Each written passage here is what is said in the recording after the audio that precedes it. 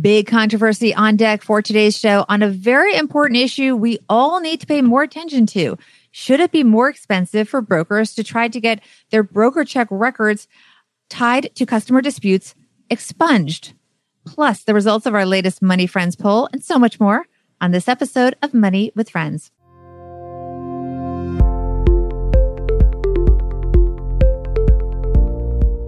Welcome to the Money with Friends podcast. I am certified financial planner, Bobbi Rebell, host of the Financial Grown Up podcast, coming to you from my very grown up kitchen in New York City. And coming to you from my mom's half-finished basement outside of Detroit, Michigan, where we make the Stacky Benjamin show. I'm Joe Saul-Sehi. This is the Money News Show that includes commentary on recent headlines and stories with thought leaders from across the financial landscape. We break them down into what matters to you, our friends, and we leave you with a takeaway to make it your own. Big thanks to Joust for supporting Money with Friends. Joust is the nation's only all-inclusive banking platform for the self-employed.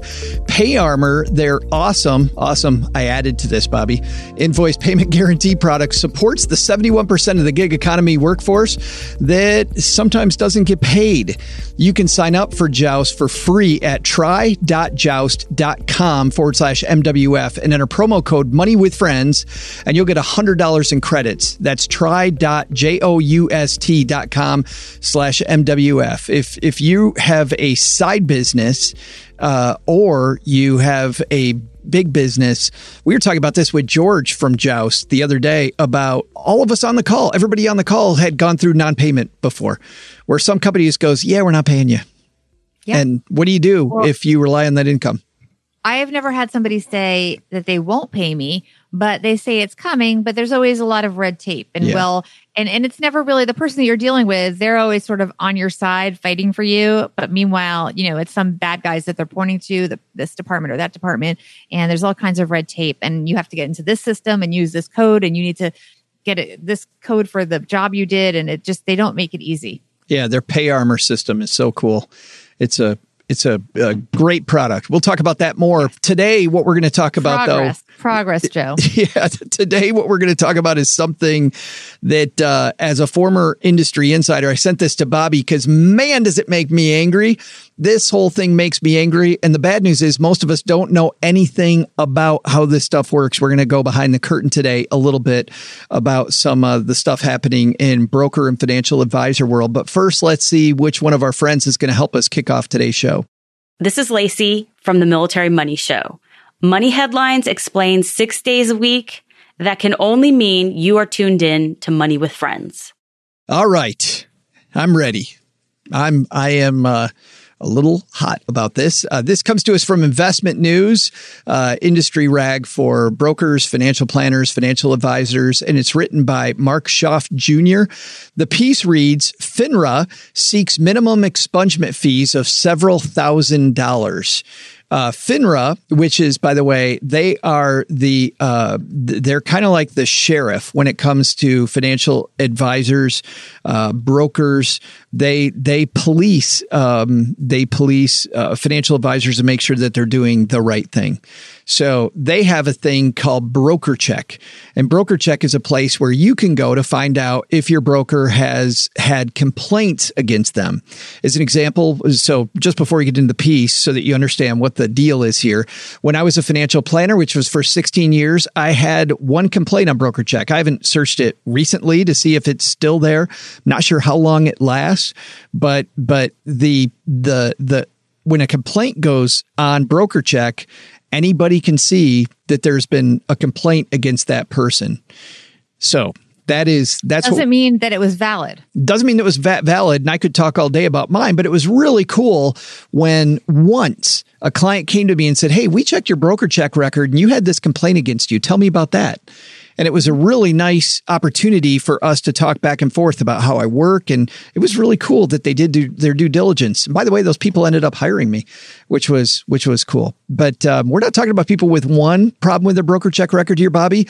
I'm telling you, because you and I or me and one of our thought leaders about 6 months ago did a story about this. The people that are trying to have their record expunged right now are people with 20 and 30 problems on their record, and they have this history of complaints. So Anyway, let's get into the piece. That's what this piece is all about. FINRA is proposing to assess minimum fees of several $1,000s on brokers and firms involved in arbitration to clear brokers' records of customer disputes, a step that an investor advocate says doesn't go far enough to stop expungement abuses. In a rule proposal filed last Friday with the Securities and Exchange Commission, that, by the way, is 9 days ago, not just a few days ago, the Financial Industry Regulatory Authority, Inc., said is trying to eliminate a procedural maneuver that allows brokers to request minimal damages, usually $1, when making an expungement request. By using the so-called $1 trick, a broker can reduce the arbitration fees assessed to the broker and the member firm linked to the request from $9,475 to $300, according to the proposal. The $1 damages request also ensures that only one arbitrator, rather than the usual panel of 3, will preside over the expungement proceedings. Having 3 arbiters available to ask questions and request evidence would help ensure that a complete factual record is developed to support the arbitrator's decision at such expungement hearings, the proposal says.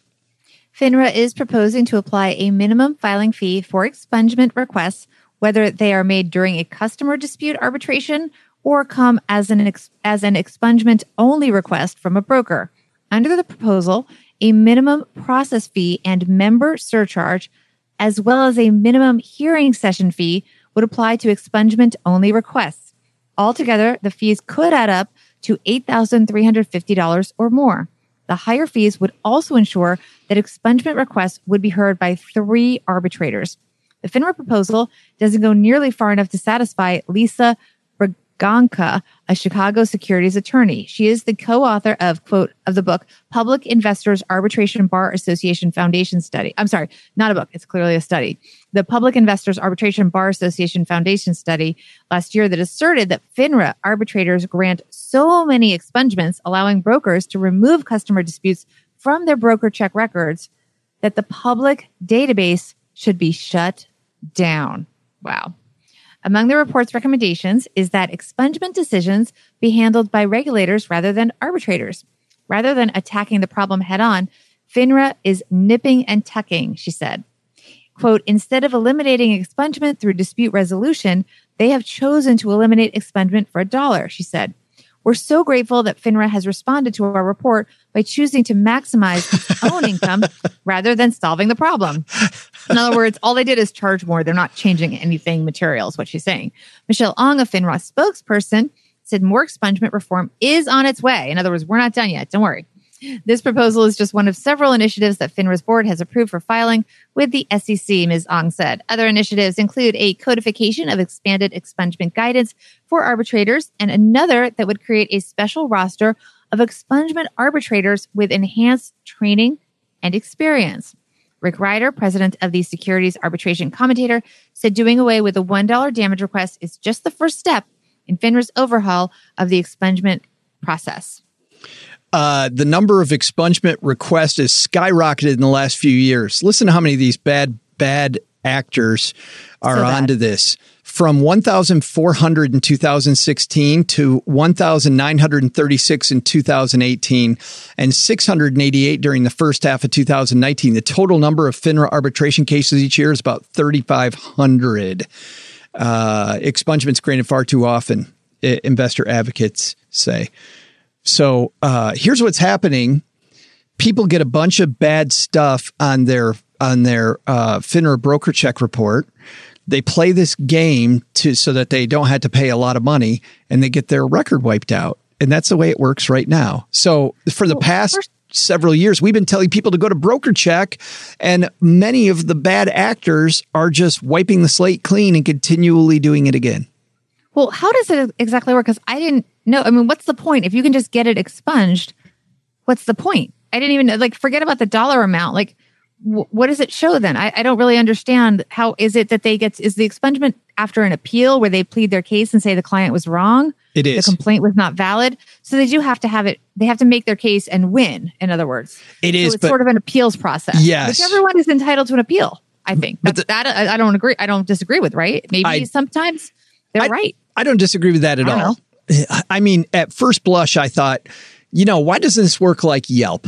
Because on Yelp, if a restaurant gets a bad review, the owner can go on and put something underneath that about the bad review, right? But you could also make the case that these are not just one little restaurant that's being bothered. Don't get me wrong, it's somebody's paycheck either way and somebody's livelihood, their business.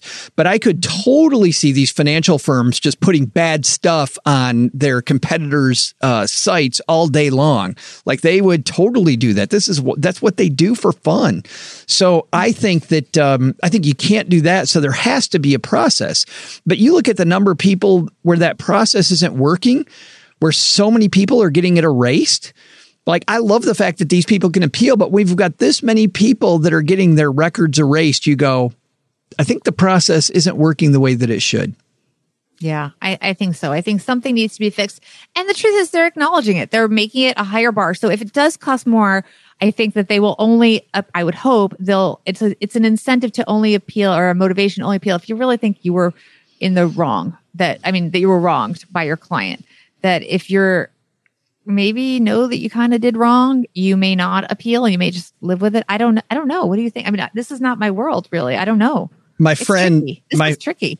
My friend, and I think you know this gentleman too, Nick Clements, who created, he and Brian Karmazad created Magnify Money, which is a sponsor on our Stacking Benjamins podcast.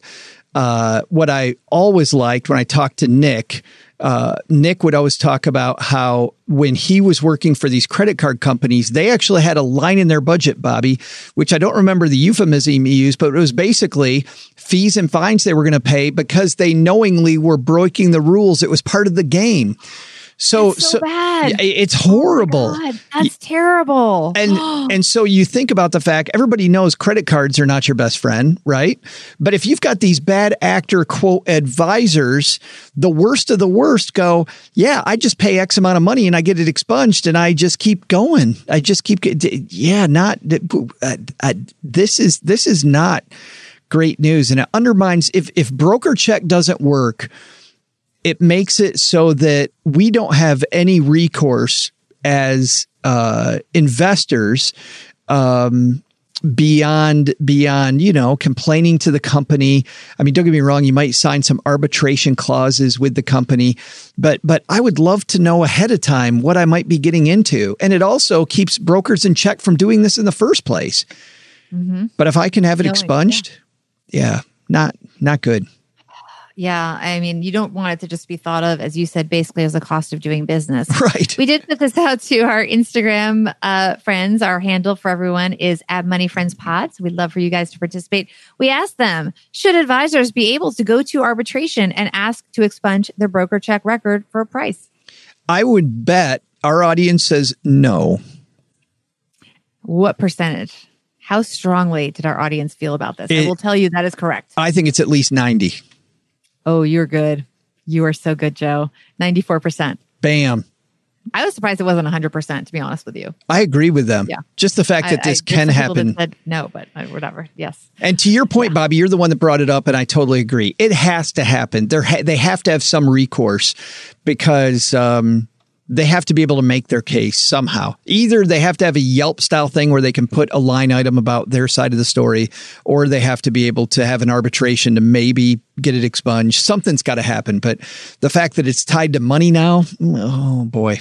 Yeah, because also if someone is wrongly accused, sometimes a client may not understand something. They may not understand why an advisor told you something, and it could be perfectly good advice. And there are complaints that aren't valid, or we're human. It happens sometimes.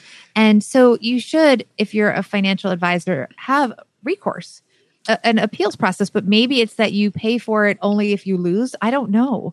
I don't know what the solution is. Clearly they're struggling with it as well. I'll tell you about my BrokerCheck complaint. I had a client that was being taken advantage of on annuities by another advisor with the same company that I was with. And when the client's stuff went from, I became their advisor after the other advisor retired, and I saw that this client had been ripped off. I recommended, and I actually started a complaint process with the company saying, I want my client to get this stuff back. My client went to an attorney, and the attorney told them to file a BrokerCheck complaint against the old advisor and against me. And I'm the one that pointed it out. I'm the one that started the process. But you know what? What was sad though, Bobbi? So few people at that time knew what BrokerCheck was. I just didn't work. I mean, I was angry. I was frustrated. My client called me later on and said, hey, I need to talk to you about some strategy. I'm like, I can't talk to you about a strategy. You just filed a complaint against me on BrokerCheck. Right. And they go, well, we were told to do that, but we still need you as our financial planner. No, you can't complain about me on BrokerCheck and me be your right-hand man. It can't happen. So, yeah. Did you ever even try? Was expungement even an option at the time? Was that something that was available? You know, it's funny. I just thought it was the lay of the land. I didn't even go to an attorney. I didn't do anything. I said, well, this sucks. This absolutely sucks. Yeah. And it did suck. But you know what? If I thought that this will be my only one, and it ended up being my only one. So live and learn. Anyway, let's do our big takeaway from today's piece. And before we do that, just got to say a little bit about Joust, because, you know, Bobbi and I both a little speaking about stuff we get emotional about. We get emotional about making sure as business people, we get paid on time. And sometimes you don't get paid on time. And if there's a way to integrate our business banking with something that helps us ensure that if we're not being paid on time, that we can still make sure that payroll for the people that rely on us for money, those people get paid and our suppliers get paid. Well, we like that. And that's why we like Joust. Joust is a company that helps people, whether they've just started their own business or they're somebody that's been in business for a long time, whether it's a side passion project and you weren't sure where to begin, or you're somebody that's been rolling for a while and you just get frustrated from time to time because people are slow to pay. Ensuring a steady income will always be one of the first things you think of and could be the reason why you don't eventually take the leap toward entrepreneurship for some of you. But Joust is the nation's only all-inclusive banking platform for the self-employed. Business banking can feel complicated, but Joust makes it easy. PayArmor, Joust invoice payment guarantee product, supports the 71% of us in the gig economy workforce that experience non-payment. You can sign up for Joust for free at try.joust.com/MWF and enter promo code MoneyWithFriends. You'll get $100 off in credits. That's try.joust.com/MWF for Money with Friends. Big thanks to them. All right, Bobbi, what's our takeaway here? My takeaway, first of all, thank you for bringing the story, Joe. I think it's an important story that we all learn more about how this all works. Anything that keeps brokers doing the right thing or incentivized to do the right thing is a good thing. So whether it's making it hurt a little bit more on the wallet or some other hurdle to make it harder to erase bad stuff, it is a move in the right direction. More important, educating people to check on those who call themselves financial advisors and who say that they are acting in our best interest, but maybe not. This is a good thing for people to know about before handing over their money. Yeah. Yep. I totally agree. My takeaway is this. Jack Welch, the gentleman who ran General Electric into the 80s and 90s, into the early 2000s, had a quote which was, accept reality the way it is, not the way you hope it were or wish it was. Reality here is that we might not be able to rely on BrokerCheck. And when I think about that, I think, you know what? When you're hiring a financial advisor, it still comes back to your ability to interview people to help you. So you need to visit as many sites as you can that ask great questions of advisors. And it's not just how are you paid, which is what I see a lot of the popular press focuses on. I think that's easy. I think the harder thing is, what are you going to do for me? And then how are you paid? And how do you show me as much of the process as possible? The more you dig in, the harder it's going to be for somebody to do the wrong thing while they're in your corner. I think this, Bobbi, just comes back to buyer beware at this point. Mm-hmm. It's horrible. That's very well said. True with so many things, but especially with this is something we tend to just want to trust people. I just read a book by Malcolm Gladwell called Talking to Strangers, and I thought it would be advice about how to talk to strangers, but it's not. It's about the fact that we often have a trust bias, that we often assume people are telling us the truth, and people are very good at being untruthful. And we think we can detect it. We think we have sort of a BS meter, but most of us don't. And we're afraid to ask. With it. I mean, look at Bernie Madoff. They get away with it because they're just good at lying. More people are good at lying than you realize. We're afraid to ask the questions that are in the back of our head. We think they're going to upset the apple cart, or maybe it's a stupid question. Man, in this case, especially, ask all those questions. So important. Bobbi, where can people help us make the show on Instagram? At Money Friends Pod is our handle, actually on both Instagram and on Twitter. So please join us in both places. This week, you'll find both Bobbi and I with some of our thought leaders recording on the Stacking Benjamins Facebook channel. Join us there at facebook.com/iStackBenjamins, or join us back here on YouTube. We're reliably here on Thursday, by the way, at this point. So join us over here. Go to Money with Friends. Go to youtube.com, then go to Money with Friends. Just type that in. You'll find our artwork, click on us, and then you'll get a notification when we go live, which is usually late morning. We're not doing it late morning today on Thursday, but most of the time it's late morning on Thursday. All right. That's going to do it for today. On behalf of Bobbi, I'm Joe. Bobbi, we'll see you again tomorrow. Who's with you tomorrow, Bobbi? Who is with me tomorrow? Oh, it's Dr. Brad Klontz. Awesome. Yeah. How could you forget? Financial psychologist. We're about to talk behavior. Yes. Yes. Good times tomorrow. And then we're going to be talking about debt and marriage and whether people put off marriage till they get their debt under control. Oh, sounds surprising findings. Lots of data about this. Sounds like a light topic. I didn't expect to see. Yeah. I mean, it's light. I don't know. It's a good topic. I think it's Dr. Brad had a lot of stuff to say about the psychology of this. Oh, yeah. Great topic. We'll dig in on that one tomorrow. We'll see everybody tomorrow back here at Money with Friends.